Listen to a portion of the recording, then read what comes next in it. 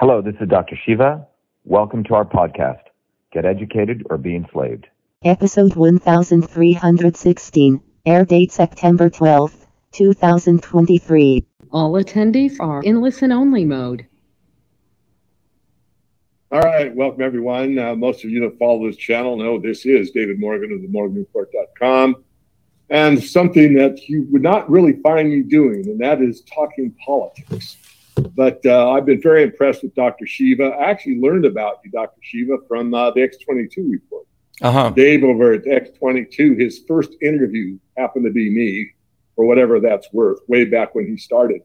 And I was very intrigued with your background, of course, being an engineer myself at one time. Still I am trained, but I haven't done anything in the engineering field for many, many years. Point being is that I was interested in systems theory, systems analysis, so I signed up, and I've only been through one course. I did go through the 3 hours, which is a bit of a time effort. And I've read your book, The System and Revolution, so I am acquainted with systems theory, but I want to get started here. People that know me know that I've many times made the statement that I hate all politicians equally. I mean, I learned very early on that there's a left wing and a right wing, and they're attached to the same bird. It's flying in the same general direction. It might go up, it might go down, it might be left or right, it might change its speed, but basically the mandate is what it is, regardless of who's in power. And so what I'd really like to do is say, your shatter the swarm instead of drain the swamp really resonated with me, and that's when I decided I really wanted to do this. So as we get there, part of what you said about the 3 columns, I call it the profit, power, and control, you did an excellent job. In fact, I've said to many of my colleagues that this is probably the best explanation of how the world really works that I've ever seen. And it's taken 15 minutes to get there, and you did it, eloquently. In fact, I had one person in the office here recently sitting right next to me, and I showed it to him. He said, "Man, that guy's really smart." I said, "Yes, he is." But I want to digress, because one of those columns about profit was the banking system. And that's what I've focused on for most of my life. My premise is money is power, and with money you have control. And you can control and buy and pay for a lot of the politicians, a lot of political class, in my view. Both parties have been bought and paid for, and that's why these Congress critters will vote in legislation that's been written by a corporation. So, Bruce, if you can just bring up the Thrive Pyramid and show our viewers. This comes from the movie Thrive, which you may or may not be familiar with. I'm a friend of Foster Gamble's from the Procter Gamble family, he broke away a long time ago. And this is the movie number 1. And what I want to point out here is this is, again, giving him credit, but I agree with this pretty much. Not saying that the swarm isn't extremely important, but if we subset it into the pyramid of power and we look at where we are, we the working class, lower middle class, upper middle class, the working class, the planet and all living things are really below the base of the pyramid. And the first level up is government. And this is what I want to really emphasize, Dr. Shiva, is that most people believe that government is all-knowing, all-seeing, and all-powerful. Well, maybe on an individual basis that appears to be true because they have so much control over their lives. You got to get a license to start a business. You get a license to do commercial activity in a car. You've got to do all these things that they mandate to us or put in the law. Somebody writes down that piece of paper and the law changes. The government definitely seems to have a great deal of power, but when you really look at their hierarchy, it isn't government. They're the lowest part of it. So what's above that? And that's corporations. And I think this is something that most people don't even realize yet it's true. In fact, we were given this information in the movie Network a long time ago. And the commentator on the TV show just blew it out and said, there is no USSR, there is no China, there's no Australia. There's Bechtel, Exxon, General Motors, Pfizer. There's these multinational corporations, and that's what we have. And then he said, of course, lean out your head out the window and say we're mad as hell and we're not going to take it anymore. And of course, that was a metaphor for kind of where we're still at least those that can think for ourselves. So what's above that? And that's what I call your money center banks, your Goldman Sachs, your Citibank, Chase, and all that, HSBC. What's above that? Your larger banks, what's about that? The international central banks, the IMF and the World Bank, which are both controlled by the U.S. primarily. Then you have the Bank for International Settlements, and then you go to the top of the pyramid. And as you so accurately pointed out, a lot of people say, well, is it the aliens or is it the Rothschilds? No, it's really the swarm. But what I'd like to do is get your feedback, and I know I'm doing all the talking about this pyramid. How important is it? Is it just, David, that's just part of the swarm? It's really not that important. Or no, money really does have an important part to play in the overall control, power, and profit system. Well, David, one of the things that, when I did the swarm video, when people do these hierarchies and these charts, it's all well and good, but the key with that swarm video, it's a control systems model, okay? The swarm is a controller, right? So to those people who are new, starting in the 1920s and around that time, people started to build this whole basis of modern engineering theory, which is called control systems. And in control systems theory, there's really two types of systems, right, David? The dumb system, which basically it receives an input and it puts something out. Those in power want us to be dumb systems.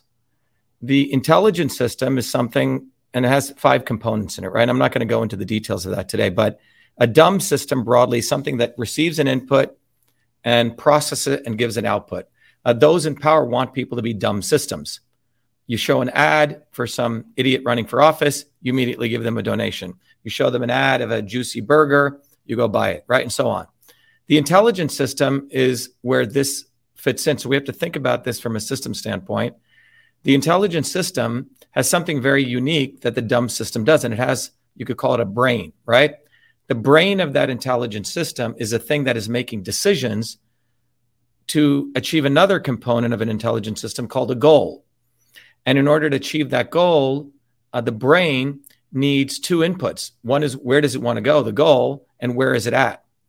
And it has to achieve that goal in the face of something called disturbances. So in this context, that brain in control systems is known as a controller. And what I was depicting in that swarm video was a swarm is really swarm intelligence. It's the controller, okay?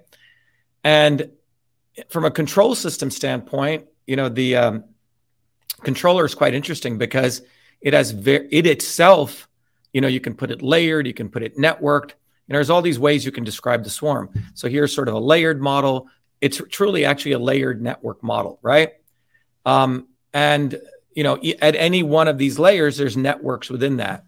So it's a little more complicated. So in the video there, I had the controller, which is the swarm, and the swarm itself within it, it's not uniquely making decisions, right? In any particular direction, it's more sort of a superposition of a number of micro decisions that are made that drive it in a particular direction. So the bankers may have a particular way they want to go. The university heads may want to have a different decision, right? It's no different than when you watch, a swarm of birds. They sort of move guided by a summation of a whole bunch of micro decisions. And that's important to understand. And what emerges out of that in system science is known as an emergent property. So obviously the financial piece is one part of it, but sometimes you have weird stuff that takes place. Even though the financial piece may point a certain way, there may be some new emerging innovations or new science, insider tips that information has, by way of example, right? That they may do something that seems seemingly against their interest, but over some period of time, it actually gets the swarm moving in a direction. So diagrams like this, the swarm that I did is really one component of it is the organization of, these different actors, right? We had the actors who were involved in power, right? Maintaining power, the academics, right? Academics really don't, it's interesting. Academics by and large are getting paid about $100,000, right? $200,000 or something. They're not getting paid billions, but they get to control narratives, and academics sort of get excited about that. The profit people is the large corporations. They're driven by quarter to quarter profits. And then you have the control people, by and large, who they use to control the masses, which are the front end politicians, the actors. So I just want to put that in context, David, if that makes sense, right? This set of people are really the brains, a decentralized brain of people who are making these micro decisions to affect outcome of inputs that come into the system. And the good news is they're not as organized as we think they are, right? They also, there's a lot of market inefficiencies there that people think do not exist. And that's what opens up many, many opportunities to build a movement, because they do not, the entire basis of the swarm, from a control system standpoint, they have a goal, which is to maximize power, profit, control. So the swarm makes decisions to move forward in that direction. What inputs are they going to put into us, the 8 billion people? And they're constantly watching where we are going. But they also have a disturbance. And that disturbance, frankly, is us. The micro decisions we decide to make.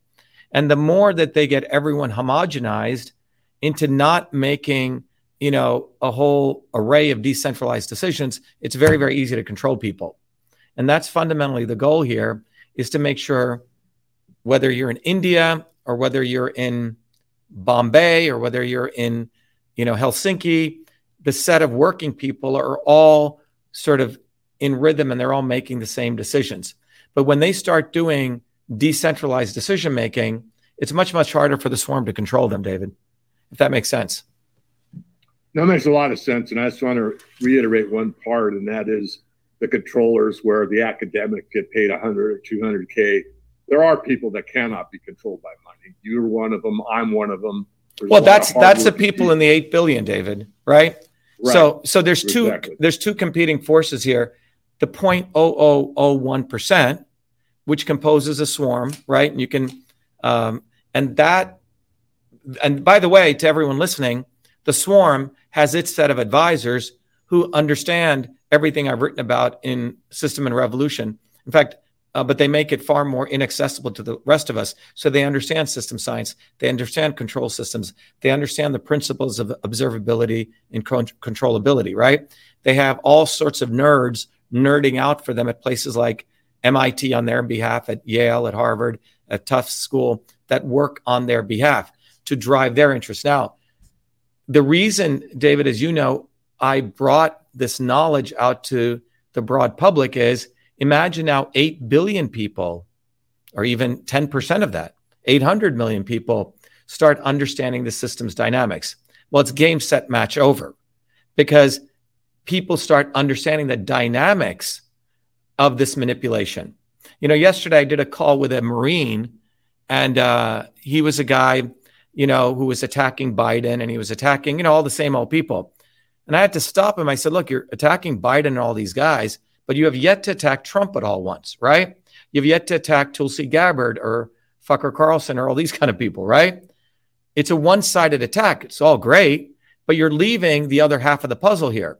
And I think it took him we did an offline conversation. He started getting it. But when you understand the dynamics here, you start understanding that it is extremely important to actually explain to people how the swarm works, how it has various aspects. You have a hierarchy here. I think it's a little more complicated than that, but it has the front-facing people, the obvious establishment, right? The Clintons and the Bushes and those people, but it has the not so obvious establishment. And the mistake many quote unquote conservatives make, many quote unquote people claim they're for working people, the quote unquote liberals, they always will attack the shoulders of their establishment, right? So Bernie Sanders used to, at least, attack Biden. Now he doesn't even do that anymore. And then the Rand Pauls, those kind of guys would attack the McConnells. So the wings always attack the shoulders.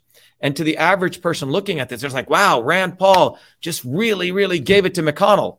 But they forget Rand Paul was absolutely silent on many, many other issues. For example, during the pandemic, he said nothing about firing Fauci. He waited about a year. So we want to educate people that the swarm is very intelligent. They mutate. They are watching us. They learn. They're not like dumb. They're constantly observing where the directionality of where we're going. And like Wayne Gretzky, they want to have that intelligence. They want to see where the puck is going, and they want to meet us there. So if they know that we are all starting to break from them, David, and we're starting to move away from left and right, guess what they will do? they will start creating quote unquote independent candidates. And that's what they're doing with the Tulsi Gabbard. And I had to expose her all today, and last night. So they're watching which way we're going, and they're constantly reframing themselves to make sure we are always looking to them as a messiah to save us. And this is how, you remember what is that movie, Terminator? Remember that, David? The liquid metal, how that could morph itself. And the swarm is like that. And so people need to understand they have the ability to observe what we're doing. They have a lot of sensor surveillance, data gathering. So right now they know guys like you and I are breaking from them when we're going beyond left and right. And if more and more of the 8 billion people start doing that, you will see they will start promoting candidates who will mouth anti-establishment, quote unquote, independent movements, but they're all coming top down. So the swarm is very clever. Interject you in here, if I might, please. First of all, I forgot to say at the beginning that you have given out tremendous amount of information, and I'm striving to kind of cover ground you haven't covered before. So I would absolutely recommend highly that anyone that watches my channel look at Dr. Shiva's channel and get up to speed. Watch at least 5 videos, because he goes through a lot of things I'm not going to cover here, because again, I want to make it something that we haven't talked about before. So I'm going to put words in your mouth and you can correct me, but the essence of what you said is, well, why would you run knowing that's a selection, not an election, and yada, yada, we know this. And, you're looking to fight evil. What's your purpose in life? That's one of them, or at least that's how I understood it. And the other one's to raise consciousness. Okay, I get that to a level, but okay, you've run, maybe someone else was selected, but you have raised the consciousness of 80% of the population of the United States and 67% of the world's population. Now what? What does that mean? How does that go into satisfaction? In other words, satisfaction for us, we the people, working class, having a better environment all the way around. Now that it's a physical environment, but a working environment. How does that take place? What actions take place after the raise of consciousness? What do you see? Yeah, so David, I just want to go one step back, right? Sure. So in my worldview, spiritual view, secular view, the purpose of existence is to fight evil. Okay, and we can go deeper into that, right? It's a very singular mission.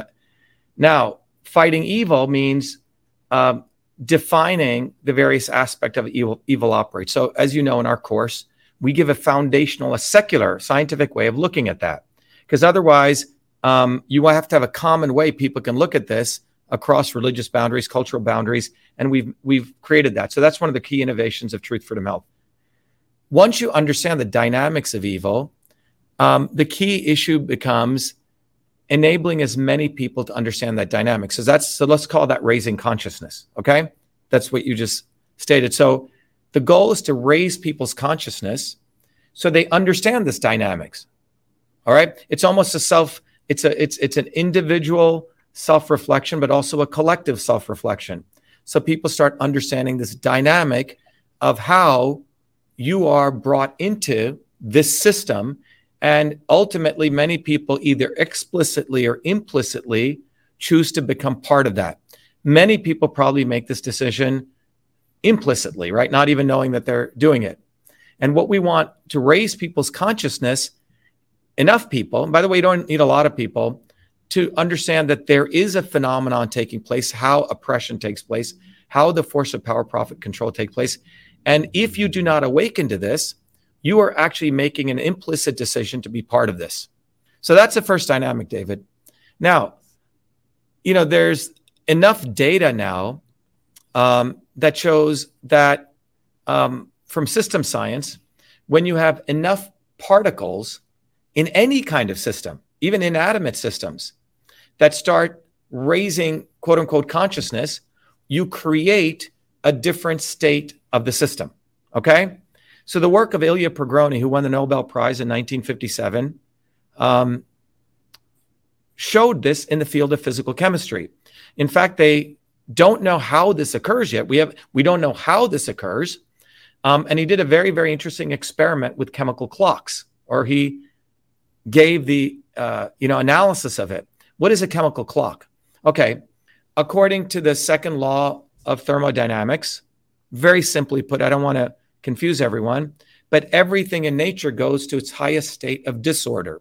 Simply put, if someone walked in my door over there, let's say someone walked in and they're wearing a heavy perfume, over time, that perfume smell would pervade into this entire room, right? Or if someone, another example, if you have a beaker or a glass of water and you drop a little bit of ink, it goes everywhere, right? Until the overall glass becomes sort of a slight blue. You follow what I'm saying, David? That you know this from engineering theory. So that's called entropy. So the phenomenon from the second law of thermodynamics is everything in nature is supposed to go to maximal entropy, which is disorder. The contradiction that Ilya Prigogine wanted to explain was, well, if the universe by itself always goes to disorder, why are there planets? Why are there galaxies? Why do I exist? Because this is a high state of ordering. And so this was unexplainable for a while until it was a very interesting phenomenon they noticed in particular things in nature called chemical clocks. And what they noticed was, and the simple way I can explain it is imagine taking a cube, imagine this room was a big glass cube, and John pumped in a bunch of white, and let's say there's a fan blowing in here, white ping pong balls. What color would this cube look like? It would be white, right? And similarly, if John pumped in a bunch of just black balls, it would look black, right? Because they would all distribute.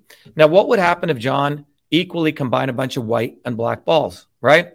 What would the room look like? Probably a mild gray. You following me, David? It would be equally distributed. That's the law of entropy. And what they noticed, however, and this is in some chemical examples, under certain conditions, this sort of randomness would suddenly, the room would all go black, and then all go white, all go black, and all go white, okay? And it would go into these different states. And so what this revealed is that the ping pong balls are actually communicating among each other. And we don't know how this occurs yet, David. But what we do know is we've seen this in many phenomenon in animals and humans. One monkey on one part of the island knows how to crack a coconut. Another one learns on another part, and another one learns. And suddenly, every monkey's cracking coconuts, okay? So that is called a self-organizing system. So now imagine if enough people read System and Revolution, enough people understand this dynamic of how the manipulation takes place, the fact that it's not only beyond left and right, that the establishment is observing us. They actually understand what the establishment is doing and how they perpetually have a whole array of Booby effing Kennedys or Tulsi Gabbards or Donald Trumps or Vivek the Snake, ready always to manipulate you. Once that system dynamics, that consciousness occurs, David, it is not for me to predict, David, where society moves to. You see what I'm saying? Now, the problem was, and this is what I, having studied revolutionary theory and politics for across left wing, right wing, what I noticed was that the arc of human history of people who may have been sincere but made mistakes, they were trying to figure out how do we liberate human beings.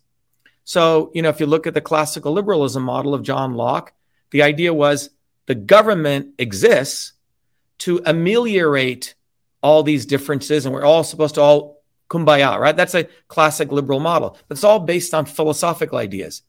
Karl Marx's idea, which is actually from that tradition, his view was that, well, you need to get rid of the state. And he was 99% of his work was, again, applying German philosophy to look backwards retrospectively. Only 1% of his work was looking forward. And his view was that working people would organize, right? And there would come something and we would destroy this thing called the state. And then you go on to other people's work after that. Lenin's work took that work and he said, well, it's not going to happen spontaneously. You have to organize it. But the problem is, and you can go to many, be it Thomas Paine or all these revolutionary thinkers, left wing, right wing. But the problem is, David, all of them were basing their analysis not on engineering science, David. What were they basing it on? They were basing it on typically German philosophy, liberal philosophy. They didn't have any grounding to any of their stuff. So yeah, they may have gotten pieces of it, but they didn't have an engineering framework. So what we have created, what my research and my real discovery here was finding out there's a fundamental framework that you can understand any system. And by you understanding those systems principles, you now became an awakened human being. And if enough people do that, we're going to move this system to another state. And if I were to actually say, oh, I want to make that system this, David, I'd be violating that principle. Does that make sense? So it may seem absolutely like a contradiction, but that's where we end up with so if you look at in the Bolshevik Revolution, even before the Leninists got involved, or let's go even back to the Paris Commune, the first time working people tried to organize was during the Franco-Prussian War. And the first time, and for 2 months, they seized Paris, and they actually were doing some pretty cool things. And then the French and German armies, or the French and Prussian armies, were so afraid this revolution would spread, they came back, they were killing each other on the battlefield, and they came back to put down this workers' revolt. All right, so that lasted for 2 months. The next time you could argue 1917 to maybe 1919, okay? The Russian Revolution, before it collapsed. But it was sort of kitty, like the Wright brothers trying to take a plane off. Okay, they got it off 12 seconds. Then the next guy got it off 1 minute. It doesn't mean we can't create a society where there's truth for health. It's just that we have to understand these systems principles. When we understood Bernoulli's principle, we could start, you're an aeronautical engineer. We could create airplanes, and we could put bathrooms up in airplanes and all sorts of stuff. But we over the last 150 or thousands of years, as slaves rose up, no one really understood those systems principles. And with all humility and without arrogance, what I'd like to assert is that I have discovered those systems principles and how we build that self-organizing system. But the conundrum here is it would be absolutely fascist for me to say, oh, this is a society that should emerge from that. You see, then I would be making the same mistake like the Bolsheviks did. Or, I'm going to stop you there. Yeah. And I agree with you. And I wasn't trying to assert that that I needed that answer. I just wanted the answer which you gave me, because it's indeterminable. You go into entropy, and then there's self-organizing. Right. There's a guy named Cliff High that calls self-organizing collectives, but I don't want to go further down. I think you did a superb job of answering it. I do want to say one thing about engineering that I actually picked up from someone else, but being an aero engineer, what's fascinating about the communication of the human species, and this is something that's very much needs to be improved in my view, and that is, I know what I mean when I talk to you, but I don't necessarily know that you understood what I meant until you give me feedback. And when you give me feedback, I got a better understanding that I've actually communicated. But if you go to engineering, and I've got the blueprints for it could be a military plane or it could be a civilian plane. Let's just use a Boeing 747. As long as I give you those blueprints, everything is spelled out. Every rivet, every part of that airplane.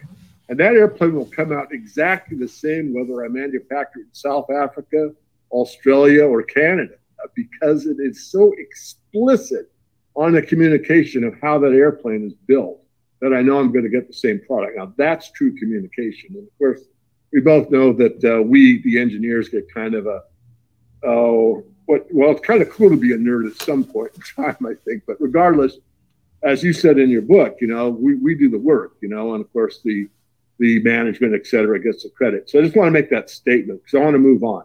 Yeah. And I think just to say that, David, because I want to talk a little bit about, from an engineering standpoint, to what you just said, how these elections are selections. Look at the whole supply chain. I know we talked about that because engineers have to deal with the actual laws of physics. In fact, the physicists don't have to deal with the laws of physics. They may come up with them, but they don't have to eat, breathe, and live those laws. Engineers do. And it's a very, very honest profession because you can't bullshit, because if you bullshit, like we said, planes fall out of the sky. Hey, John, can you get me some water? I just forgot to get a glass of water. So I want to make that point, David, that engineers, like a plumber, it's a very non-sexy job. You do some really cool stuff, but it's all the little things that go into building an airplane, right? It's not any one thing. There is a field that came out about 20, 30 years ago called socio-technical systems, though. And even though you could have a blueprint, which is perfect, you have humans building the airplane. and they're bound to make mistakes. And that became, as you know, this whole field called lean. How do you make airplanes or any system? If you're going to make the iPhone, how do you make sure it's done properly? Because then you're interfacing man and machine to make these systems. So even though we could have it, that itself became an engineering discipline called socio-technical systems. So, and that's where system science comes in. Okay. I want to move on to truth, freedom, health. I've thought about this a great deal. I've thought about this interview for quite a while when you agreed to let me interview you. So, truth. This is what got me into this business. I was very much wanted to be in finance, but my dad was like totally against it, and he directed me toward another goal. So I read the World Book Encyclopedia Career Guide, read it in one weekend, thought airline pilot sounded pretty cool, and I was 16 years old and said, Dad, I want to fly. They said, good choice. So I started flying at 16. By the time I was 19, I was in Cal Poly Aeronautical Engineering School, and I was teaching flying to the Dean of Architecture and a few other people, and I didn't earn my way through college. I won't lie. My dad supplied it, but he did sit me down and say, we're not rich. If we were rich, we'd go to Purdue, but we're not. So we're going to a state college. So anyway, but finance was where my head was at and where my heart was. And so I worked in the markets on the side for really the time I was 16. I don't want to make this too much about me. But early on, as I was studying about money and banking and how this thing is a big fraud, I started to move toward the Murray Rothbard. I have to get that name out there, an anti-statist from the Austrian school, and listened to a series of lectures. And one of the guys at work had cassette tapes in the day, and he gave me one once a week or so to listen to on my commute. I listened to this gentleman called Jim Dines, and this is my point. I'm getting to it right now. He gets on the platform behind the lectern and says, all that exists in the universe is truth or resistance to it. And he went on from there with the speech talking about how we've been manipulated in the banking system. Basically, what he said after that was, in the time I made that statement, we've printed more dollars and watering the milk never works. But I don't want to make this financial. I want to get back to you. But that truth or resistance to it, that's like, wow, that is a powerful statement. So I just want to turn that, and that inspired me to the point of where I wanted to do for a living what I had been doing for the last 25 plus years. But back to you, I want your comments on what truth means to you and how it fits into the bigger picture. Yeah, so David, as you know, truth, in my view, is actually a verb, okay? It's sort of a gerund verb, meaning truth is a process that takes place, and you could call that process a scientific method. But truth cannot exist in a vacuum without something called freedom, because freedom is the ability to move information, matter, and energy. All right. And so, but truth and freedom cannot exist alone, but you need a third element, which is a structural element to contain all of this. Let's call that, in this case, health, economic health, infrastructure health, physical health, etc. So I don't use the word and, I put truth, freedom, health. So to me, truth itself, which is a process, cannot exist without movement, which is the aspect of freedom, and cannot exist without infrastructure, which is health. Now, these three principles, truth, freedom, health, I think the important breakthrough that came out of my work over the last 50 years has been to recognize that those three they're not words, they're actually principles. In fact, engineering principles that match one to one. If you go to the engineering world and you take a general systems theory class, you would learn three concepts called transport, conversion, storage. The conversion is the aspect of where you're taking stuff from one form to another, right? Conversion process. An engine is the conversion process. You put in fuel, you get motion, right? You eat stuff, you get energy, right? Your digestion process. You hear information, you create wisdom out of it, the cognition process, right? So these are conversion processes. These processes also require motion, which in engineering science we call transport. Again, very related to freedom, just like conversion is related to truth.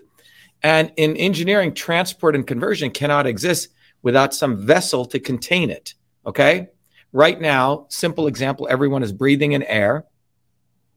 You breathe in air. The air is moving in and out. That's a motion transport. It goes into our lungs, and the alveoli interact with the capillaries to do gas conversion, right? The O2 the CO2 is exchanged for O2, so you get oxygen in your blood. But all of this is occurring in the vessel, in the infrastructure of your lungs. Transport, conversion, storage. Phenomenal concepts. Freedom, truth, and health. So when I look at truth, David, I cannot see it as truth. It has to be connected to freedom and infrastructure health. Now, what's fascinating is the ancient systems of Indian yoga and medicine, they use the words pitta, vata, and kapha. Pitta was a conversion process in the universe. Vata was the movement process, and kapha was the storage process. So no one had ever, so if you think about what I just shared with you, without going into the whole course, and I recommend, we'll play a video on truth, freedom, health, is that every child should be taught this, David, because we're literally being taught the science of everything. You can use this to understand your body as a system. You can use it to understand politics as a system. You can use it to understand, the iPhone as a system, anything. So truth, getting back to truth, David, I can't see it without these two other components. But truth is a process of conversion. It's a conversion process. That conversion process to most people would be known as a scientific method. And that method is where you throw out all sorts of crazy ideas and you encourage crazy ideas. Innovation is a conversion process. All sorts of ideas are thrown out, but you need freedom for that. So a whole diversity of ideas. And then through a process of gathering data, testing those ideas to seeing if the hypothesis you have of some phenomenon matches the actual data, some ideas get thrown out, just like someone trying to create a new innovation. It may work, it may not. It gets thrown out or kept. And then you end up with a finite set of truths, right? Or laws. And then that is the process, and it's an ongoing process. So, for example, Isaac Newton in the 1600s had a theory, or he could predict, why an apple fell or why two objects were attracted to each other. That was known as a law of gravitation. And he created an equation describing that, the mass of one times the mass of the other times the gravitational force divided by the distance squared could always describe that force. And it stood the test of time. Einstein came along and he described why that worked. That became called the capital T theory. Now, but did it end there? No, it got refined, because when we understood when objects move at the speed of light, you have to even refine that through something called the Lorentz transformation.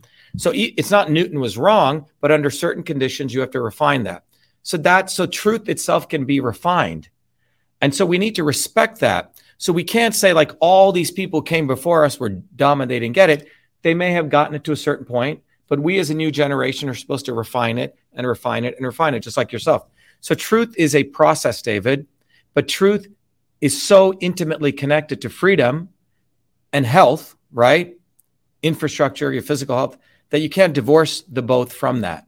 So in the Indian system, when they drew a diagram, they'll put pitta in the middle, which is a conversion process, and they'll put vata, which is kinetic energy, really, motion, and kapha, which is potential energy, you see? So the potential energy and the kinetic energy are connected through the conversion process. So you could argue there's a whole body of ideas out there, and there's a whole body of how the universe actually operates, the actual structural piece.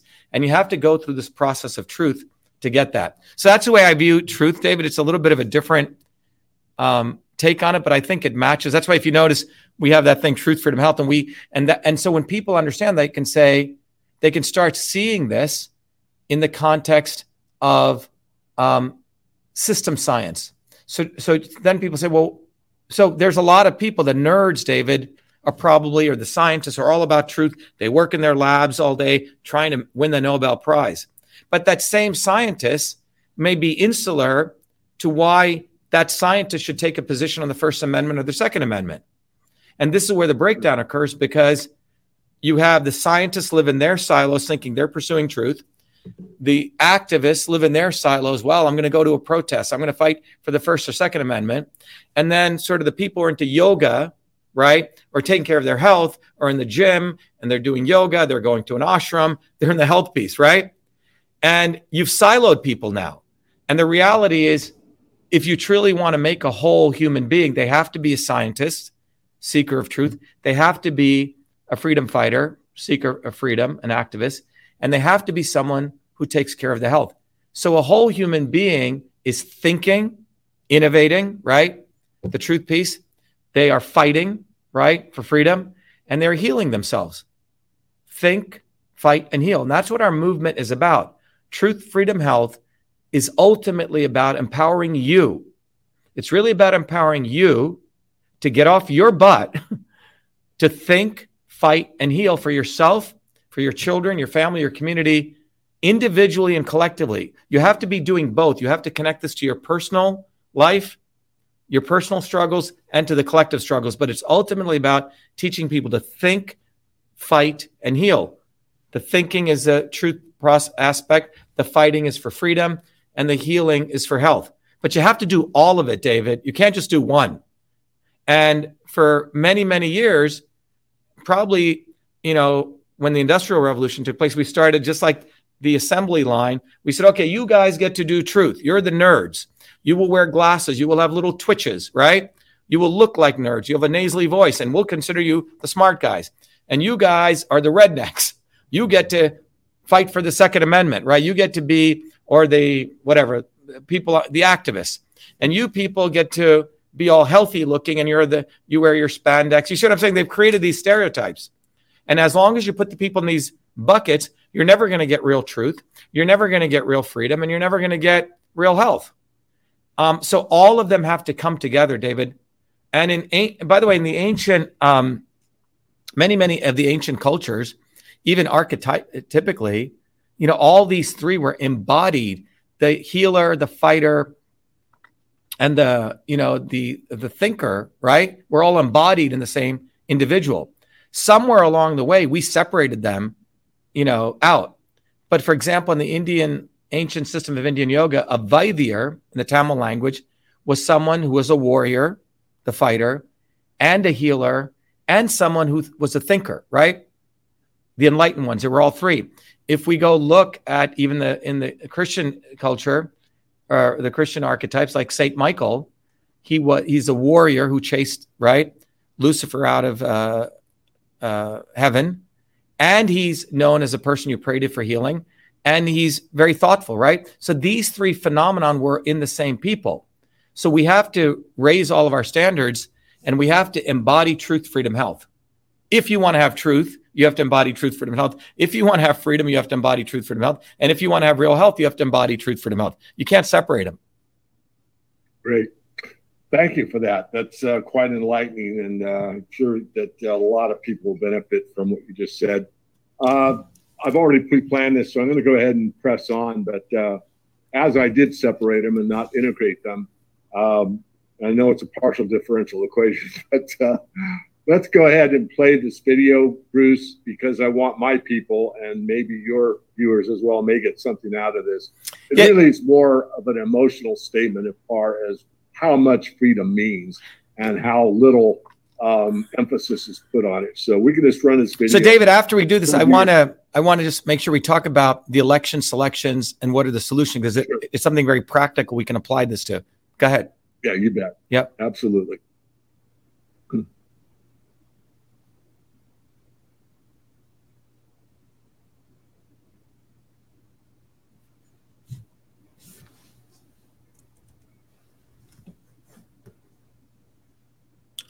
We're not getting any sound. Yeah, we're not getting any sound.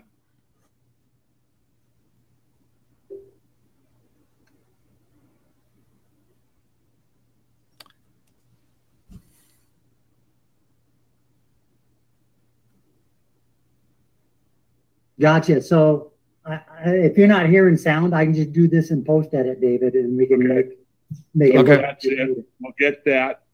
You've already covered freedom, so I'll take over. I'll give you my last question, then we'll move on to what you want to move on. Go ahead, David. Okay. Dr. Shiva, thank you so far. The last thing I want to comment on is how I feel about health. So we covered how I feel about truth, we covered how I feel about freedom, and covered about, I'm going to talk about health. And it's really not about me, it's you, and you brought in the systems approach or the integration. And I agree. I think that you did a superb job on why you just can't have truth over here, and why separating this out in that, well, you're a health nut, you're a thinker, or you're a redneck doer, or warrior. And that's true. I mean, that's what the swarm has done. They've just made as many divisions as possible.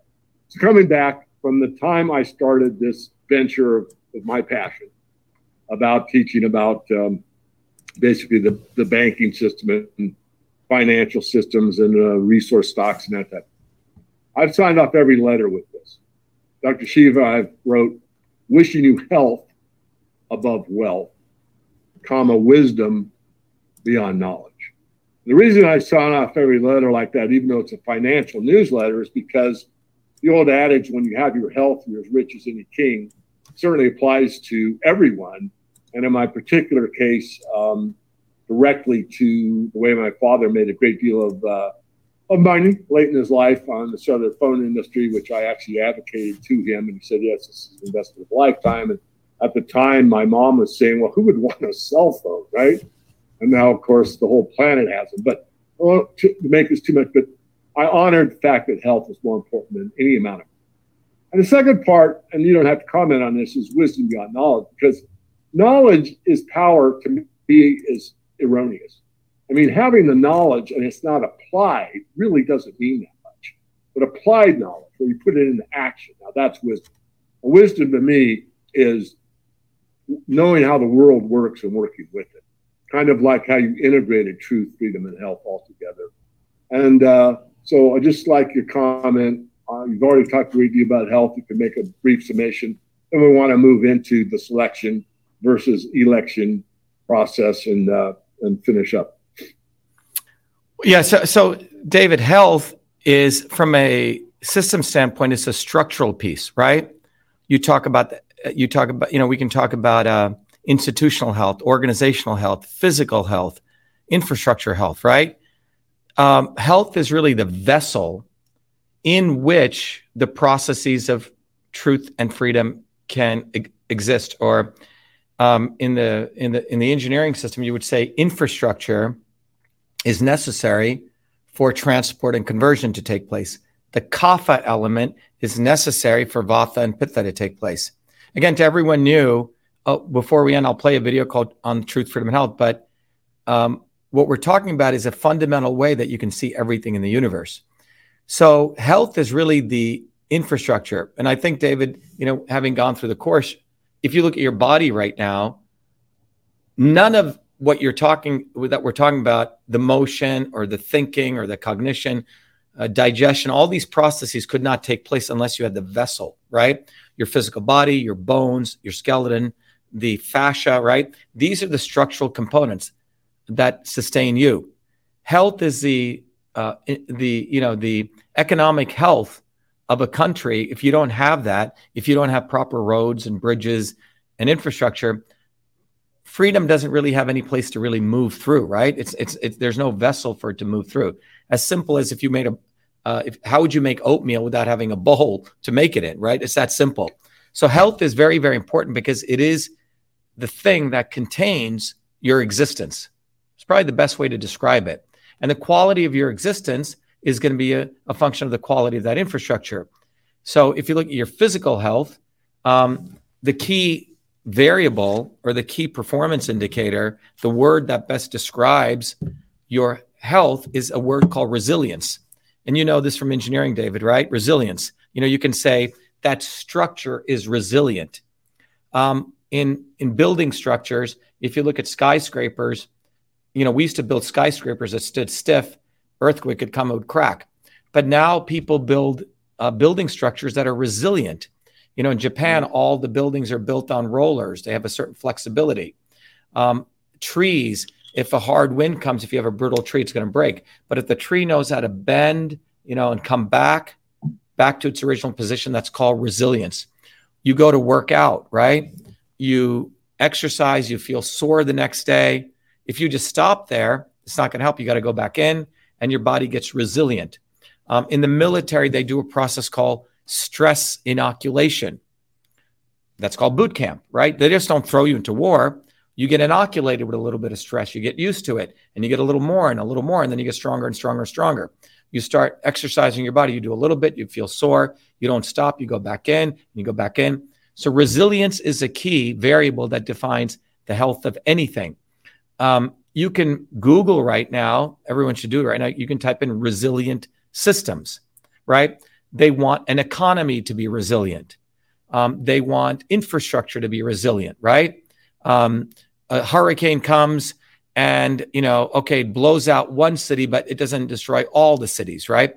It destroys some infrastructure, not all of it, and you're able to come back. So one of the key things in engineering theory right now is called creating resilient systems. Now, if you apply that, David, on the health side, and I want to go over to elections, but if you look at something like the healthcare system, what is the goal of healthcare? Well, the goal of healthcare ultimately is to make an individual resilient. Okay? The immune system was designed to be resilient. So when you're born, you get proper conditions where you're being exposed to all different kinds of antigens. Your mother gives you proper milk, right? Your body starts training itself to handle these different exogenous things, and then you get stronger. You go play in the dirt. Okay, initially you may get a little bit of some type of allergens, but you get strong. We're supposed to be exposed to stressors, which make us healthy. So resilience, David, is the best word to describe that. And the resilience, how you need to go to that path to your resilience may be very different than my path, David. So if you grew up in a world where you were insulated all day in an artificial environment, your parents never let you go out, which is what they're doing now, you're going to be forced to get artificial immunity, right? So if you lived on Earth all day and you never lived on Mars, before you landed on Mars, you're going to have to beef up your immune system, or someone's going to say, I'm going to have to give you an artificial immunization known as a quote unquote vaccine, right? On the other hand, if I grew up playing in the dirt all day and all those kind of things, I'm not going to need those things. So we need to understand resilience is a key, David. That really explains, what health really, how you can measure the health of any system. Very good. Well, thanks for letting me have a little bit of a direction in this interview. Let me just turn it over. You want to go to the elections. As I said, political forte is not my yeah, I really dislike the whole system, but that doesn't mean someone like you can't make a huge difference. So yeah, so David, we as engineers, we look at these things as systems. To give you the background is, since in 1984, when I saw Reagan running against, who's the guy, Mondale, you may remember this, and they were the obvious shoulders of the establishment. There was an emerging thing called the Tea Party was coming, which was the right wing of that establishment. But you also, in those days, you had a very well-defined left wing, which was a guy called Jesse Jackson. You may remember this guy. And he was talking a bunch of stuff as though he was anti-establishment, very much like Tulsi Gabbard or all these people who say the right words. But ultimately, he corralled all the, idealists and brought them in. And at the last minute, he said, oh, you got to choose a lesser of two evils, right? And that was Mondale, in his view. Now, since 1970 to 80 till today, David, what we've had in the world is pushing this lesser of two evils. And people have been incessantly brainwashed into this concept. And, as I've shared before, that has led to that graph. And that graph, if you can see it, is a red line in that graph, is the life expectancy of the U.S. public over the last 60 years. And you notice it's going downward. It's that red line. The gray line, David, is the life expectancy of the industrialized nations. You notice they're going to start trending downward too, because everyone follows America. But the bottom line is that the life expectancy is going downward. So from a scientific and an engineering standpoint, your plane, the altitude is going down. It's a very important key performance indicator. So over the last 70 years, it's going down. Now, many of the people who haven't studied engineering, They will say, oh, that has to do with the vaccines over the last 2 years. Well, actually, it's not true. Oh, it has to do with Obamacare. Well, that's actually not true either. Oh, it has to do with poisons. And well, that's also not just a truth. It's a whole bunch of little things, David. And from an engineering standpoint, we call that a systems problem. It's a whole bunch of things that have led to that graph. All right. And so we need a systems overhaul. And now you get into how we are taught how such a systems overhaul is going to take, or how things change, David. We are taught that you go participate in this swarm democracy, quote unquote, bourgeois democracy. You go vote on this particular day, and now it's not even a day with mail-in ballots. And that is exercising, that's being an activist. And then you go back to your life and you're outsourcing everything to these people called politicians. All right, so that's the system that they've created. But that system has led to that graph. So clearly it's not working. So if you were seeing that, and anyone listening, if you're a parent, the lesser of two evils is literally killing your children. And this is no hyperbole. Your child now has a shorter lifespan than you. Many of you may already know, just look at it empirically, there's people who are living to 90 and they have children who've died when they're 60 or 65. All right. And that's where that graph shows. And again, it's not any one thing. Don't get lost. It's a systems issue. Now, David, that's what I'm running on as a very important, it's a way for me to introduce people to a systems issue. You give that graph, then you teach people on this. By the way, on Shiva for President, everyone can go get this flyer. And then we teach people that. Then we teach people what the swarm is. And then we teach people, hey, get involved in the movement for truth, freedom, health to learn how to defeat this and come to our open house. So we have very clear things, and I'll come back to this. Now, why am I running for president if I know elections are selections? Big question. And the question is, why are election selections, right? Well, if you think about it again, people may think, oh, yes, Dr. Shiva said their signature verification is not working. The ballot images are being deleted. They have the ability to wait. The machines have the capability. If you got 1,000 votes, David, and I got 1,000 votes, believe it or not, the machines have a feature called the weighted race feature. The number of votes you got, David, can be multiplied by a variable, 2. So you get 2,000 votes, and multiplied by 0.5 for me. I get 500 votes. And the machines have this feature. But that's one example that they can do after an election. They also have this capability, which I did essentially 2 major reports. I conclusively showed that when they get mail-in ballots, people have to sign their signature on the ballot. It comes in to a facility. Novices, not trained document examiners, get 4 to 10 seconds to see your signature compared to the Department of Motor Vehicles. And they have to say if they match or not. If they do not match, a percentage of them, you have to go and do much more manual review. Well, what I discovered was a very small subset are ever told that they do not match. It's called curing. And I showed how the percentage of that in 2 clinical trials that I did. The other example that occurs on election days, these ballots are going through the ballot machines, and a picture is taken of them called ballot images.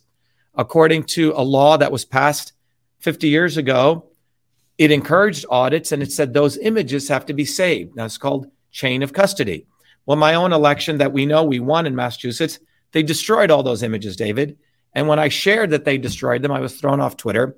And when I discovered that the way they threw me off Twitter was through this backdoor portal, the government infrastructure into Twitter and companies, then I was permanently thrown off, okay? But everything I'm sharing with you, 3 important things: the weighted race feature, the ballot images being not preserved, which they are supposed to be by federal law, and signature verification not being done. These are very, very big things.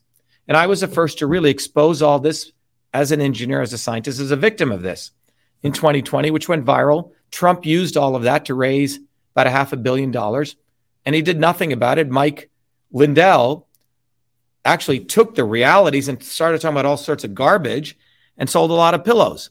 So the real fundamental issues never got addressed. Now, let's go upstream from that, because we're engineers, David. We like to think about things from a supply chain standpoint, right? Elections are selections long before November elections. They're selections because who gets to even participate in these elections? Well, first of all, they have two parties. Who gets to even be on TV to even get on the debate stage in any of these two parties? In order to do that, you have to get something else called visibility. All right? Are you visible? So the elections or selection starts, I gave you sort of the fraud that goes on in the machines and the processing on election day. But when we look at it from a whole system standpoint, this stuff occurs way before, right? It occurs by the fact who you're even given on TV even to see as a candidate. It starts right there. There's a whole bunch of people, but you're only shown these 5 people or these 3 people on the Democrat or Republican side. For that matter, you're not given access to the whole range of candidates because the same people who are controlling who's seen are the same people who are the ones who are funding those people who enable people to be seen. All right. So the elections being selections, we have to look at the entire systems process. It begins with who gets visibility. So I can speak on a very personal note, David. You know, in 2018, we ran, first time I've ever run. And the only reason I decided to run was because we wanted to build a movement. I've always told people, if you think you're running for office to win under their battleground, it's just nonsense. You're misleading people. So when we ran, we said, look, we're building a movement for truth, freedom, health. And we're going to run against this woman called Elizabeth Warren, who has nothing to do with freedom, truth, nor health. And she's the one, David, you may remember, she promoted herself that she was a Native American. You may remember this. So our slogan was only the real Indian can defeat the fake Indian. A great slogan. It took off. And we were the ones who forced her to take the DNA test, which she absolutely failed, not Trump.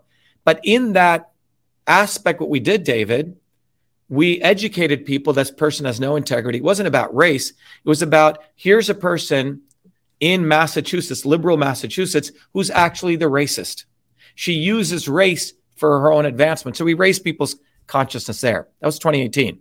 2020, we said, okay, we'll run as Republicans because in many ways, I should be the epitome of the Republican story, right? Bottoms up, meritocracy, all this. Well, the Republicans in 2020, in the primary election in September of 2020, find someone to run against me who was nowhere to be found. Now, in our case, to show you the difference between how elections were selections, we actually got 3,000 volunteers all over Massachusetts. People actually went out and distributed flyers every day. We actually did real campaigning. We actually got all of our 20,000 signatures to get on the ballot. We followed the rules like everyone else is supposed to. Well, the Republicans found a guy. The only thing he had was a last name called O'Connor in Massachusetts. Didn't have one lawn sign up, maybe one on a good day. No campaign. Here we have 3,000 volunteers, 25,000 lawn signs, tens of thousands of bumper stickers, raised $2 million in a primary. This guy barely raised $100,000, was nowhere to be found. But on election day, David, he somehow mysteriously wins in every county where machines were used. And in the one county in Massachusetts where it's hand-counted paper ballots, I win by 10 points, okay? And that's when we realized, the manipulation they do on election day. But you see, the election being selection had occurred before that because they had made sure their guy would get all the visibility on. They wouldn't even put us on the debates, right? But we got out there to people. All right. So the phenomenon I want people to understand is that the elections being selections is not only the corruption of the machines, not only the corruption of the mail-in ballots, not only the corruption of the lack of chain of custody in the ballot images being destroyed, but way upstream. You go to Harvard or Yale, you build your little clubs, right? You are part of the Brahmin caste, the modern Brahmin caste that's now pervaded the United States. It's a caste system. You're in the Insiders Club. You get visibility. Fucker Carlson will promote you. Joe Rogan will promote you because they're all part of that swarm. But a guy like me who has all the credentials, all the degrees, they will make sure we are made invisible. And that is where elections or selections, David, it begins with the entire process of who is made visible. As you know, in 2020, we got our message out to about 500 million people on the planet, 500 million people. I would do a tweet. It would get 30, 40, 50,000 retweets. The Long Fuse report coming out of Stanford said I had the same spread as Donald Trump did, 6 of the top spreaders on the internet. It's quite fascinating.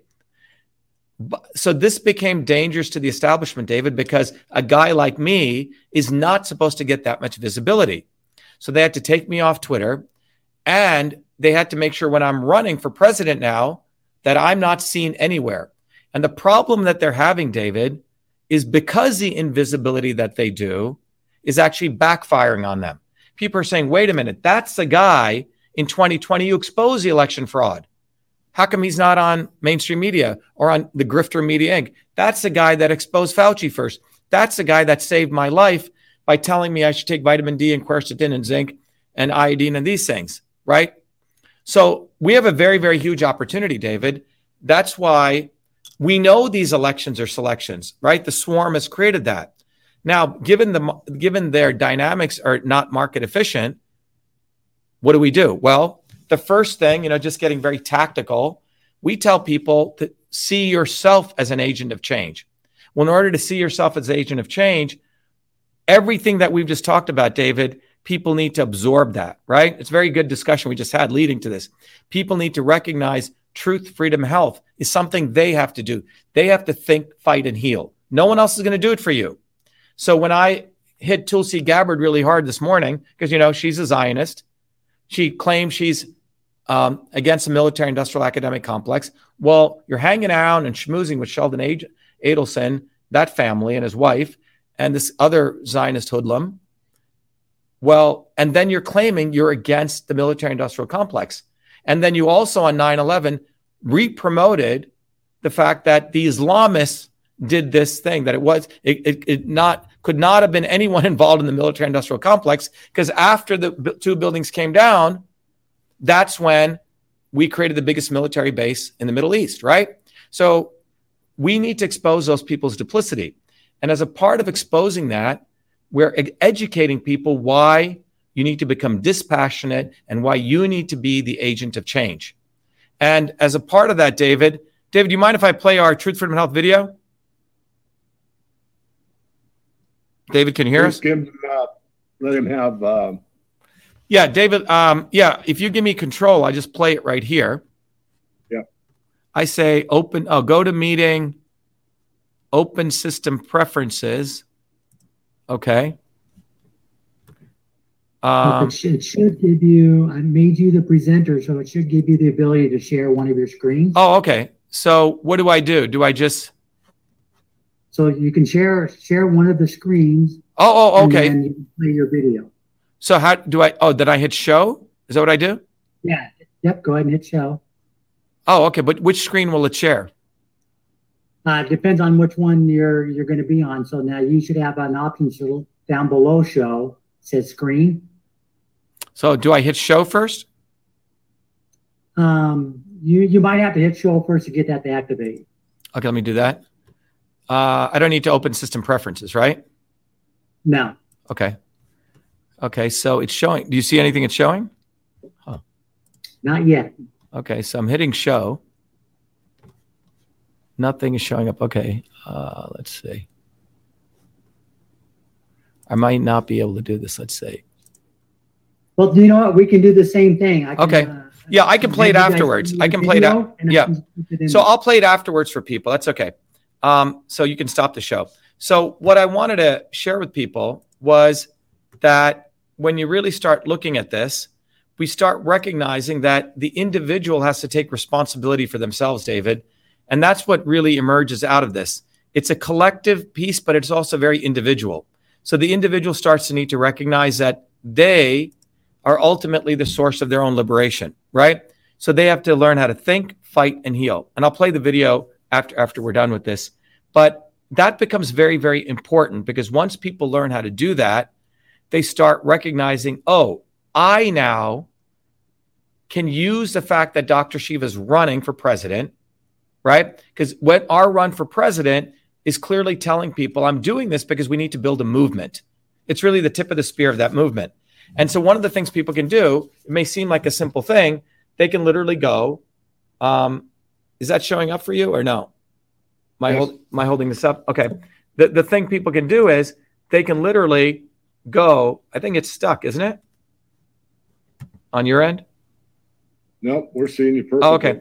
Yeah, what people can do is they can go and get one of these bumper stickers at SHIVAforpresident.com. Now, why is this bumper sticker important? Because a lot of people work for a living, and if they put this on the back of their windshield, David, 100,000 people will see it per day.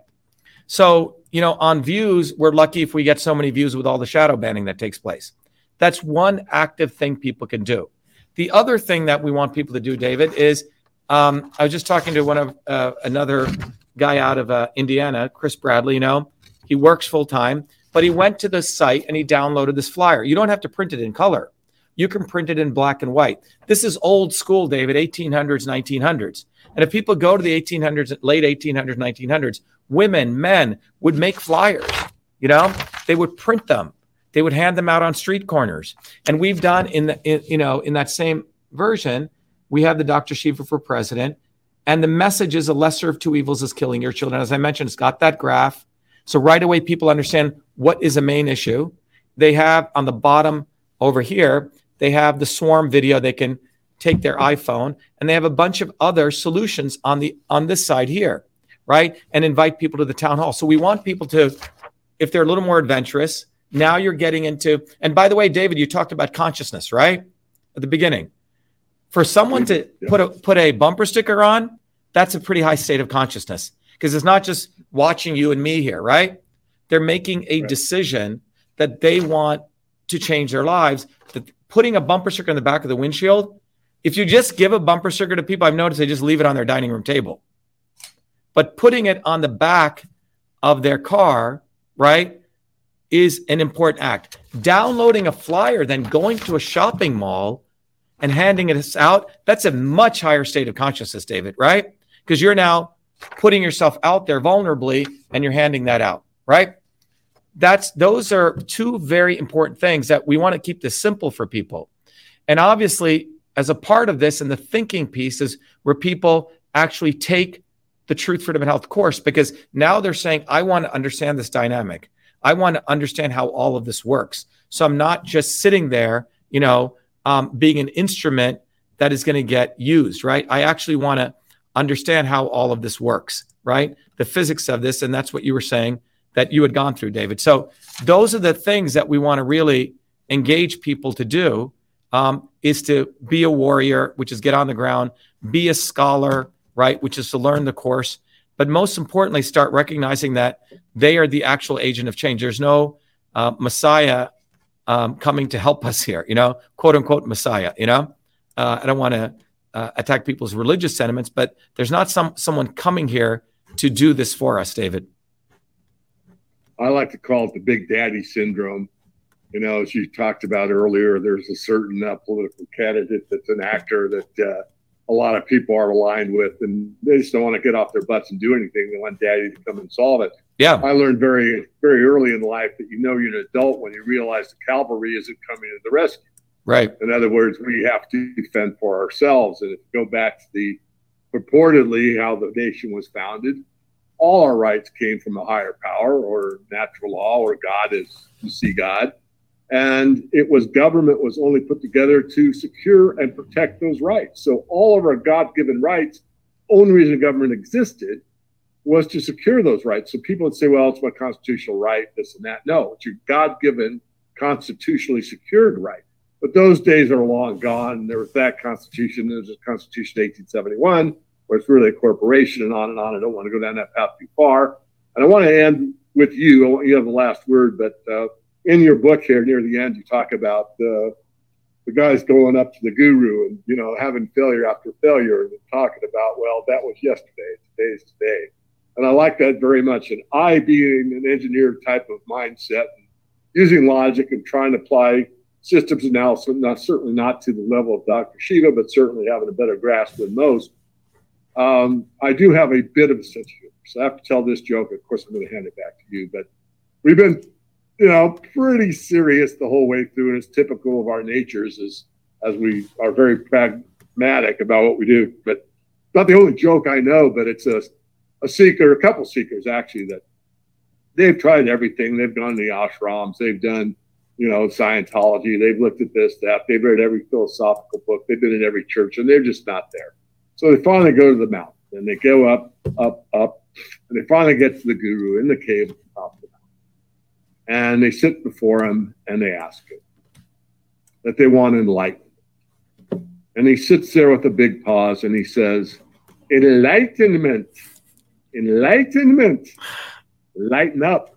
So I want to let everyone know that we can have fun doing this as well. It's not all serious. I do tend to be too serious, but we can lighten up. Have that joy of passing out these flyers. Have the joy of sticking that bumper sticker on the back windshield. Have the joy of meeting somebody new or being out there, being much more spontaneous. I mean, when you hand out a flyer, that's in the moment. That's in the now. That's actually being present. The gift we have is being present. We don't want to be in the past. We don't want to be in the future. We want to be in the now and actually live.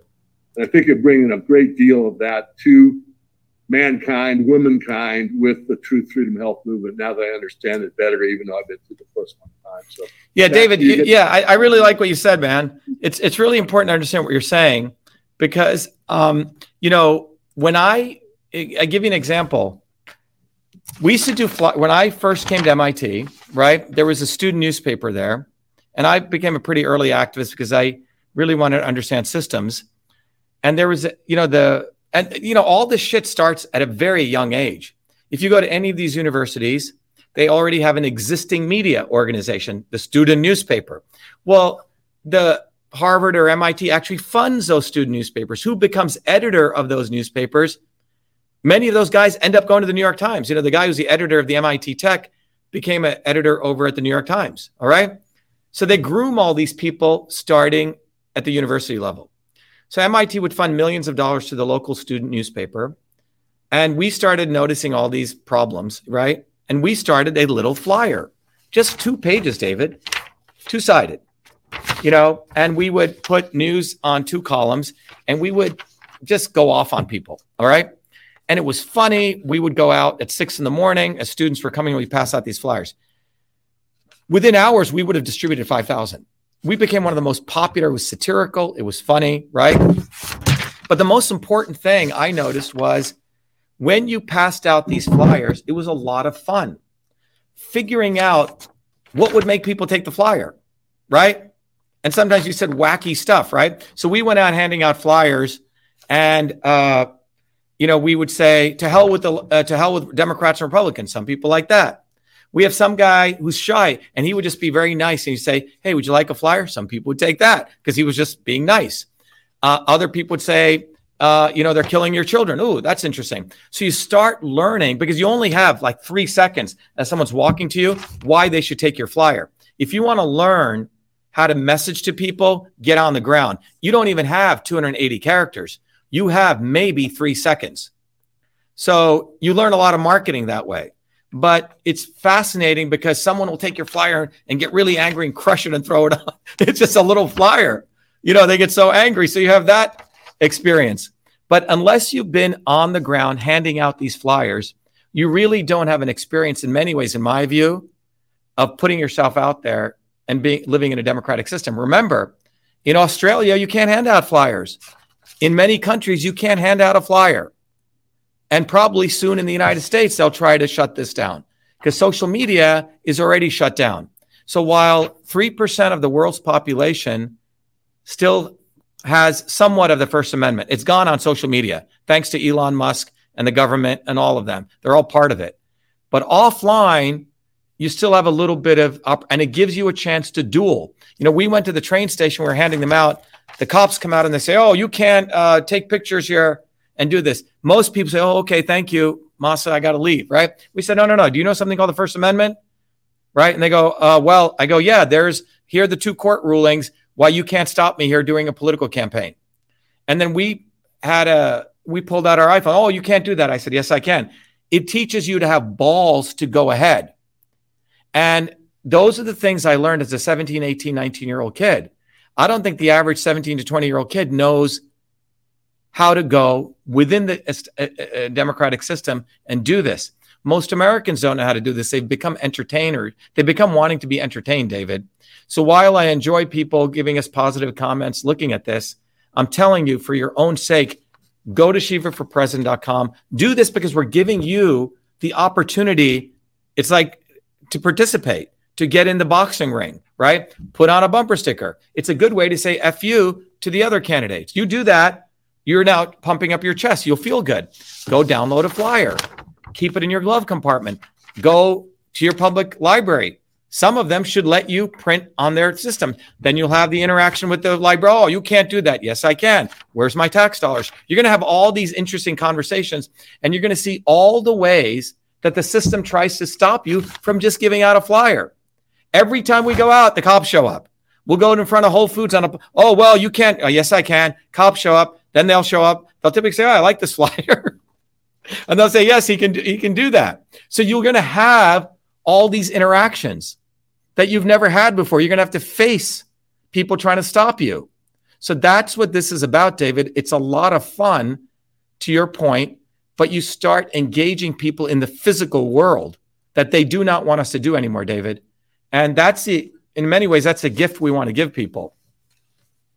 Absolutely. Well, I am going to give you back the last word, but this came up in my mind early on, and it really jogged it. So way back before YouTube, we did a streaming channel on another business I was with that failed.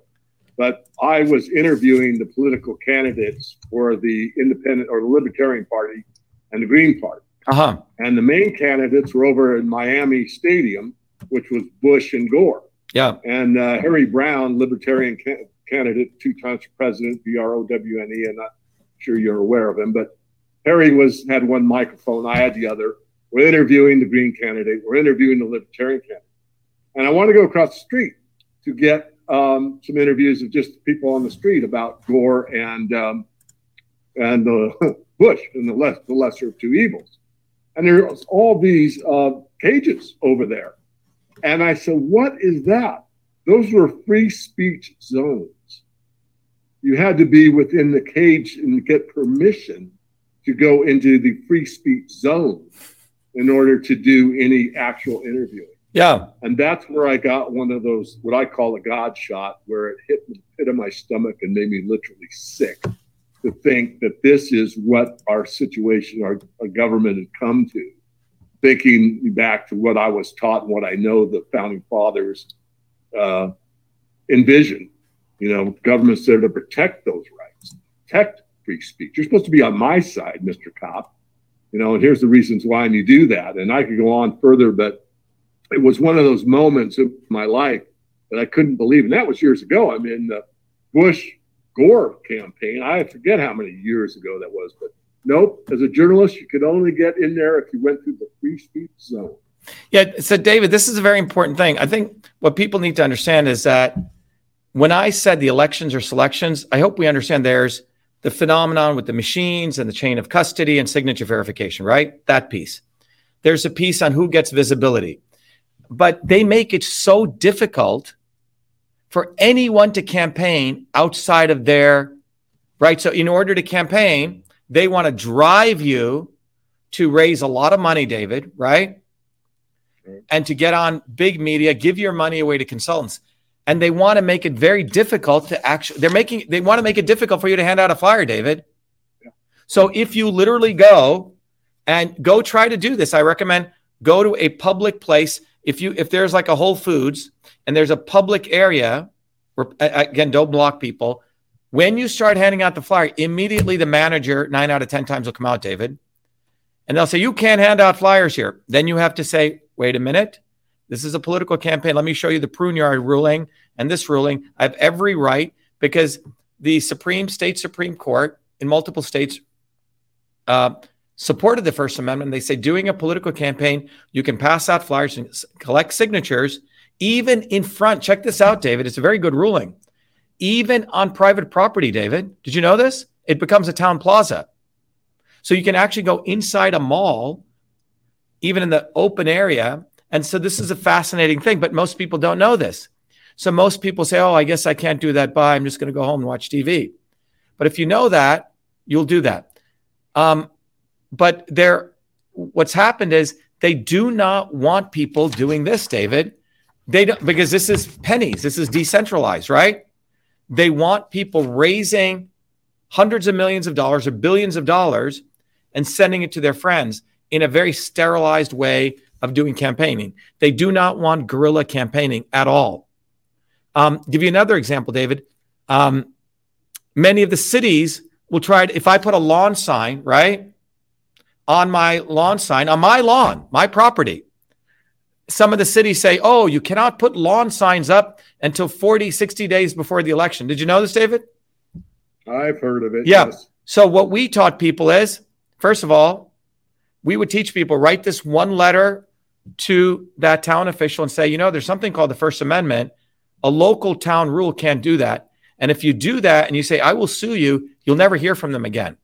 So what's happening is when people try to come out to be an independent activist, they have set up so many ways to stop people. And because people do not have that resilience anymore, David, they say, oh, Dr. Shiva, they told me I couldn't put a lawn sign on my lawn. I go, I said, is that your lawn? Is that yours? Yes. The First Amendment cannot get subsumed at some state or local or city level. And then we have to teach people how to fight, David. So a lot of this is actually teaching people how to have the right hormones to fight, David. And that's what's happened. They have made this a consumer entertainment economy, and people have forgotten their rights.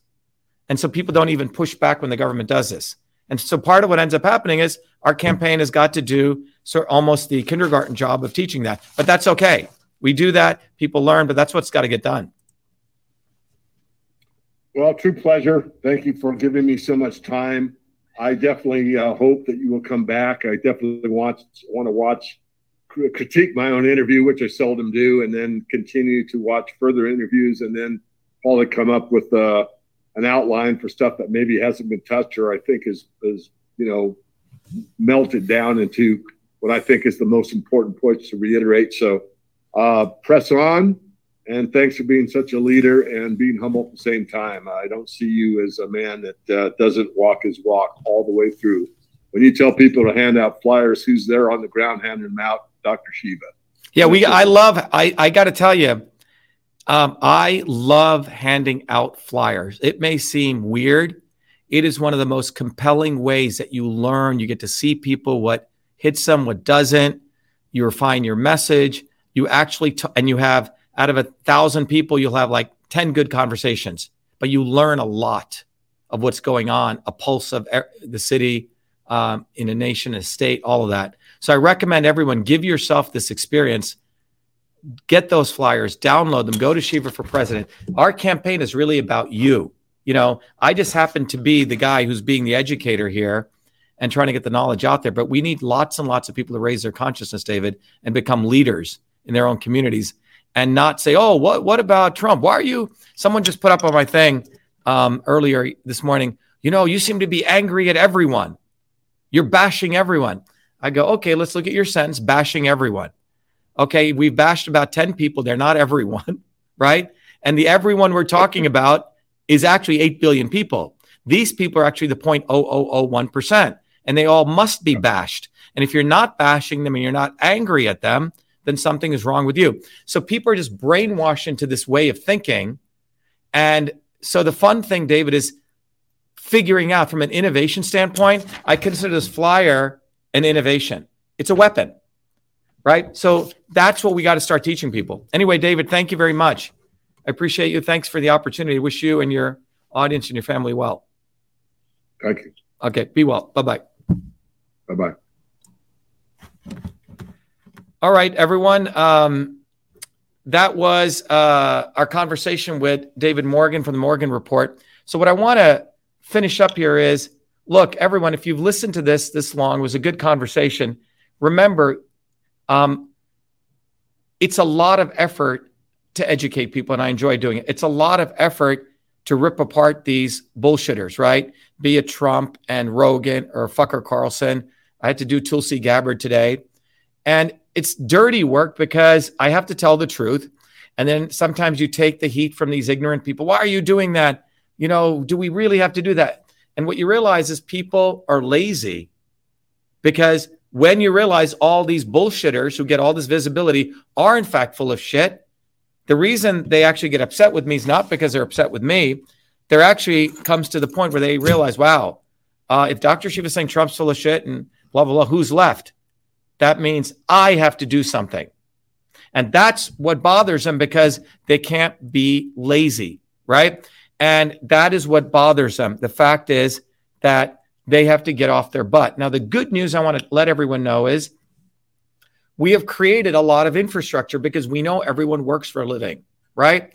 Their people all get paid. The Republican Party has billions of dollars, and they have all these paid staff people. The Democrat Party has billions of dollars. Well, our movement, Truth, Freedom, Health, doesn't have billions of dollars. But guess what? Labor, your activism is far more valuable than capital. Labor precedes capital. And that's what the secret that they do not want you to know. Your physical going out for an hour, your time handing that out, I can't put a number on that. You can give me thousands of dollars and I can hire people to hand out flyers, but that's not a movement. That's just a bullshit campaign. But you raising your consciousness, saying, shit, I'm going to get in my car, I'm going to go down to the thing, I'm going to print out these flyers. Now that's a high degree of human consciousness. All right. And that's what we need to do. All right. That's what people need to do. We need to raise your consciousness. So how does that begin? Well, first, you can just go do it. Go to Shiva for President. Let me show you where you get it. You can literally go to the website, shivaforpresident.com, and I'll show you exactly how you can do it. Go to the website right now, and you can go to the website, which is here. Let me make it a little bit smaller. And first thing is you can go to the shop. All right. There's a very nice shop. You can say, let me order a bumper sticker. There you go. There's a bumper stickers. You can order 10 stickers. You can order one sticker. They're $5. And you can go get them and we'll ship them out to you, okay? The other thing you can do, or you can order packs of 10. But the other thing we can do is if you don't have money, but you have your time, you can do something else. You can go to right here, free downloads. And we have open sources, so you can literally print out the bumper stickers, you see? And you can find a local person who will print that bumper sticker for you, or you can make it on your own. But we've put all the colors here. We put the specs. So it's called open sourcing, okay? You can order it from us. You can do it. The other thing I want everyone to do is go get this flyer. This flyer is very, very important because when you get this flyer, you now become an agent of change. You get this flyer, you hand it out. And again, this flyer educates people that they are killing your children. And the solution is, who are they? Who is the swarm? And why we must build a bottoms-up movement. So I want to get, in the next year, I want to get 50 million of these put out. So I need each one of you to put out at least 1,000. All right. And we get 10,000, 50,000 people doing that. We hit our numbers, and we will, because everyone's coming, recognizing this. But each one of you get 1,000 of these. This is over the next year. Still got about 400 days left. That's like basically putting out, 2.5 flyers, 3 flyers a day. So hand out 3 flyers a day, each day. And you are now becoming an activist. So do that, okay? Get these flyers out there. Go to Shiva for President and get a bumper sticker. If you have lots of money and you just want to donate, great. But when you donate to us, I want to enable you to think, to fight, and to heal. And for that, we've created the Truth, Freedom, and Health program. And you get that as a gift based on, whatever level you want to do it. So let me finish by playing our campaign video, which is actually before that, I want to actually play our anthem video, and then I'll come back and say a few things, and we'll take some questions actually. And I want you to recognize that everything I've just spoke with David, each one of you can become a Truth, Freedom, Health warrior. So you can learn to think, fight, and heal for yourself, your family, your children.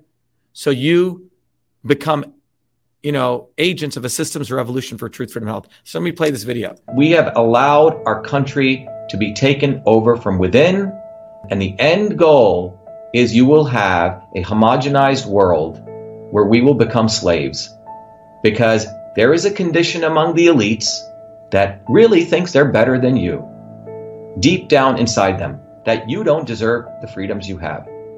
They don't. This reality is what people need to wake up to, and we need to all unite working people.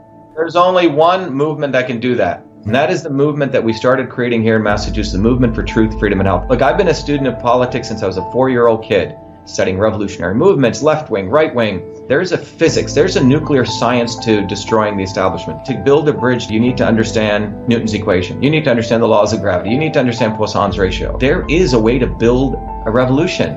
And that's why I put this together. My goal is to train an army of truth, freedom, and health leaders. We don't need followers like social media. We need leaders, but they need training because the educational system does not teach them history, nothing. So in 3 hours, that's what I've started doing. That's the solution. We got to train people. First, with understanding what a system is, the dynamics of all systems that affect nature. The second is understanding the interconnection between truth, freedom, and health. Freedom is the ability to move freely, communicate freely, talk freely. Without freedom, you cannot convert ideas, hypothesis into truth, which is science.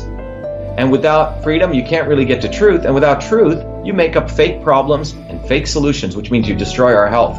And without health, which is the infrastructure of us and our body, you can't fight for freedom. Truth, freedom, health. Third concept is it has to be bottoms up. Working people, people who work uniting.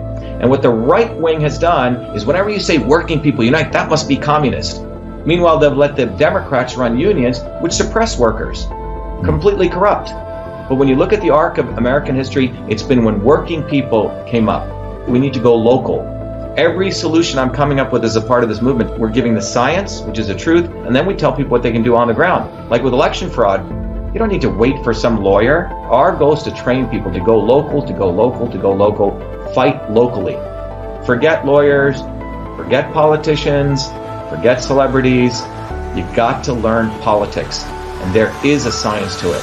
They lock us down, we should be ready to shut them down. And the fourth part of this principle is the not so obvious establishment. So when you look at a system, there's always something that disturbs you from getting to your goal. Well, the biggest disturbance is the not so obvious establishment, which are those people who claim they're for you, on the left and the right. The Al Sharptons who tell black people I'm for you. The Tucker Carlsons. Do you think any true anti-establishment person will ever be on Fox or CNN? I don't think so. They both mislead working people back into the establishment. Without this solid understanding of political physics and theory, you're screwed. You're going to follow on the left wing, Bernie Sanders. Oh, he said something. Or Robert Kennedy. Scumbags. Or you're going to follow some right-wing talk show host. They're not going to lead us to liberation. It's us. We're building a bottoms-up movement, and that political physics, it's a nuclear science of change.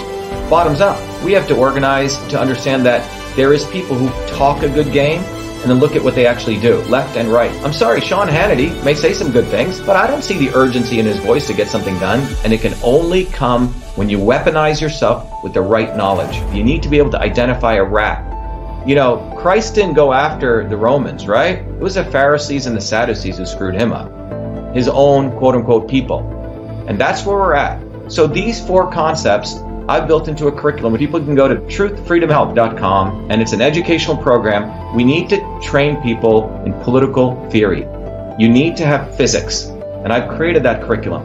People need to get educated. We need to get educated fast. And within a half an hour, I can teach people. 2 years of MIT control systems, I teach people those concepts. Then I apply it, anyone can understand it. And then you say, oh, I got to build a bottoms-up movement. They have to get politically astute, and then they have to go locally and act, not sit there on social media. They have to act locally, defy locally, do civil obedience locally, but with knowledge on how to build a movement. Now, the Senate campaign's expanded to the Movement for Truth, Freedom, and Health, and they can find it on truthfreedomhealth.com. So people can sign in, they can get access to a bunch of videos. If they want to take a course and become a Truth, Freedom, Health leader, I offer a full scholarship there. But we want people to make a commitment that they'll study, that they'll get certified, that they'll go do activities on the ground. So go to truthfreedomhealth.com.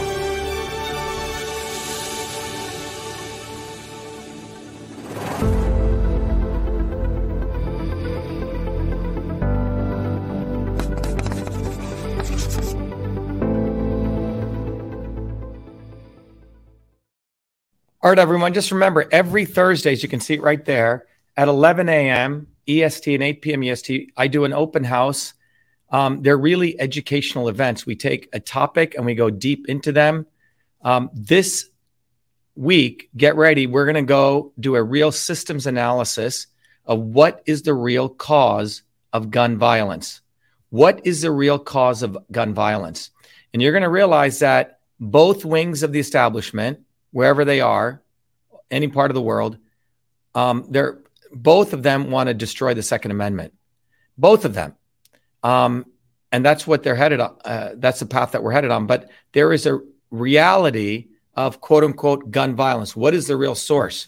And when you understand that, you will realize what's the real solution too. So we're going to talk about that. No one has done the systems analysis. It's a very powerful educational event. We do every Thursdays, 11 a.m. and 8 p.m. You won't get this anywhere else, but please recognize that we take a systems approach. It's not left or right. So go to truthfreedomhealth.com, become a warrior scholar, and come to the open house. The other piece I want to also recommend to everyone before I sign off is go support this campaign, because this campaign is the outward manifestation of how you can actually be involved, in changing the world, right? You can go get a bumper sticker at Shiva for President, and you can go get one of these flyers, okay? And be an on-the-ground activist. That's what all of you can do. And notice that we do, in 2020, we did a whole thing on masks and oral health. We're going to do educational seminars again, how you can fight the mask mandates. We have a lot of educational content to empower you. And some of you may not want to be empowered. You may want to think that the swarm is going to do something for you. And maybe it'll take you sort of 20 years to figure this out. And 20 years later, you'll be in the same position you are now. So it's might as well bite the bullet and learn this knowledge here and now. So anyway, I want to wish everyone a good night. Be well. And as I sign off, I'm going to play the Shiva for President video, but be well. Thank you. Because after this video, we're just going to end it. Thank you. Be well. Who would have ever thought I'd be running for president of the United States of America? I was born a low caste untouchable in India's caste system, a system of aristocracy, oppression, and racism. My name is Dr.SHIVA Ayyadurai. I'm an MIT PhD, a Fulbright scholar, a scientist, engineer, entrepreneur, and inventor.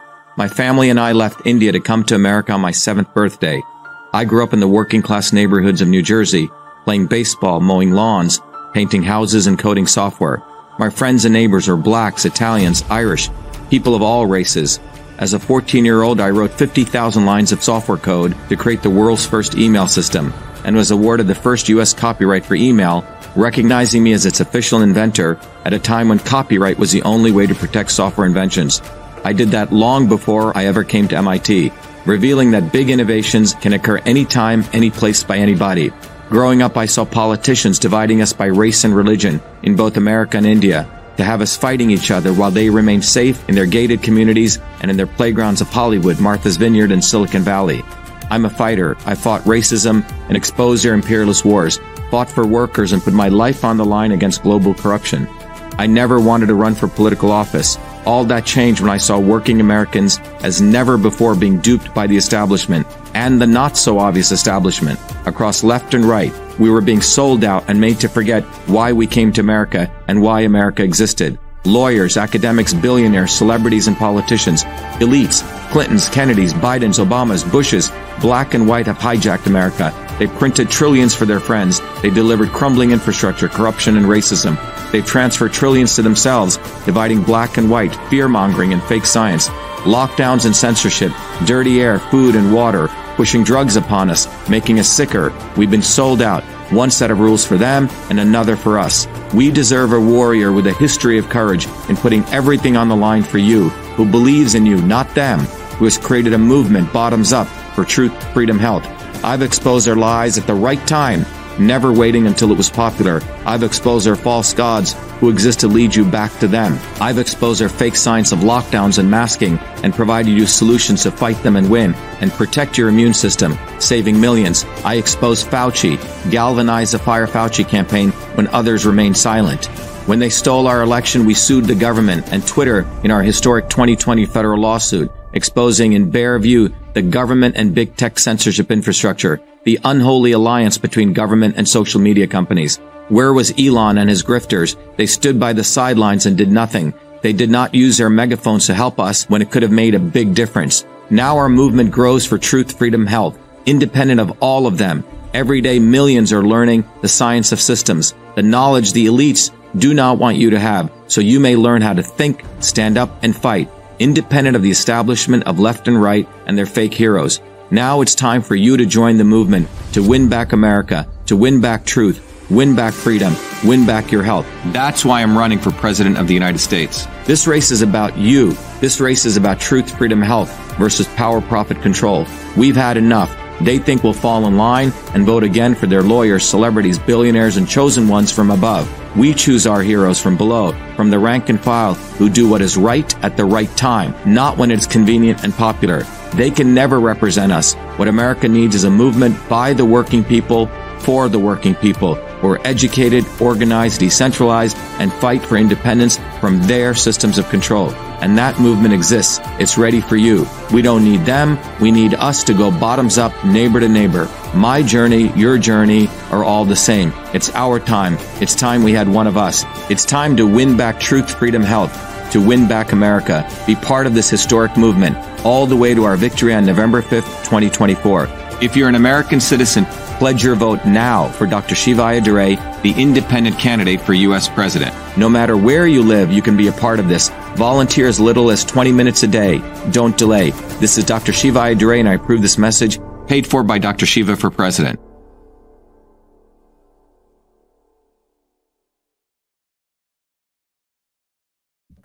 All right, everyone, be well. Have a good night. Go to shivaforpresident.com and go to truthfreedomhealth.com and get on the ground. It's the only way forward. All right. No, there's no Santa Claus coming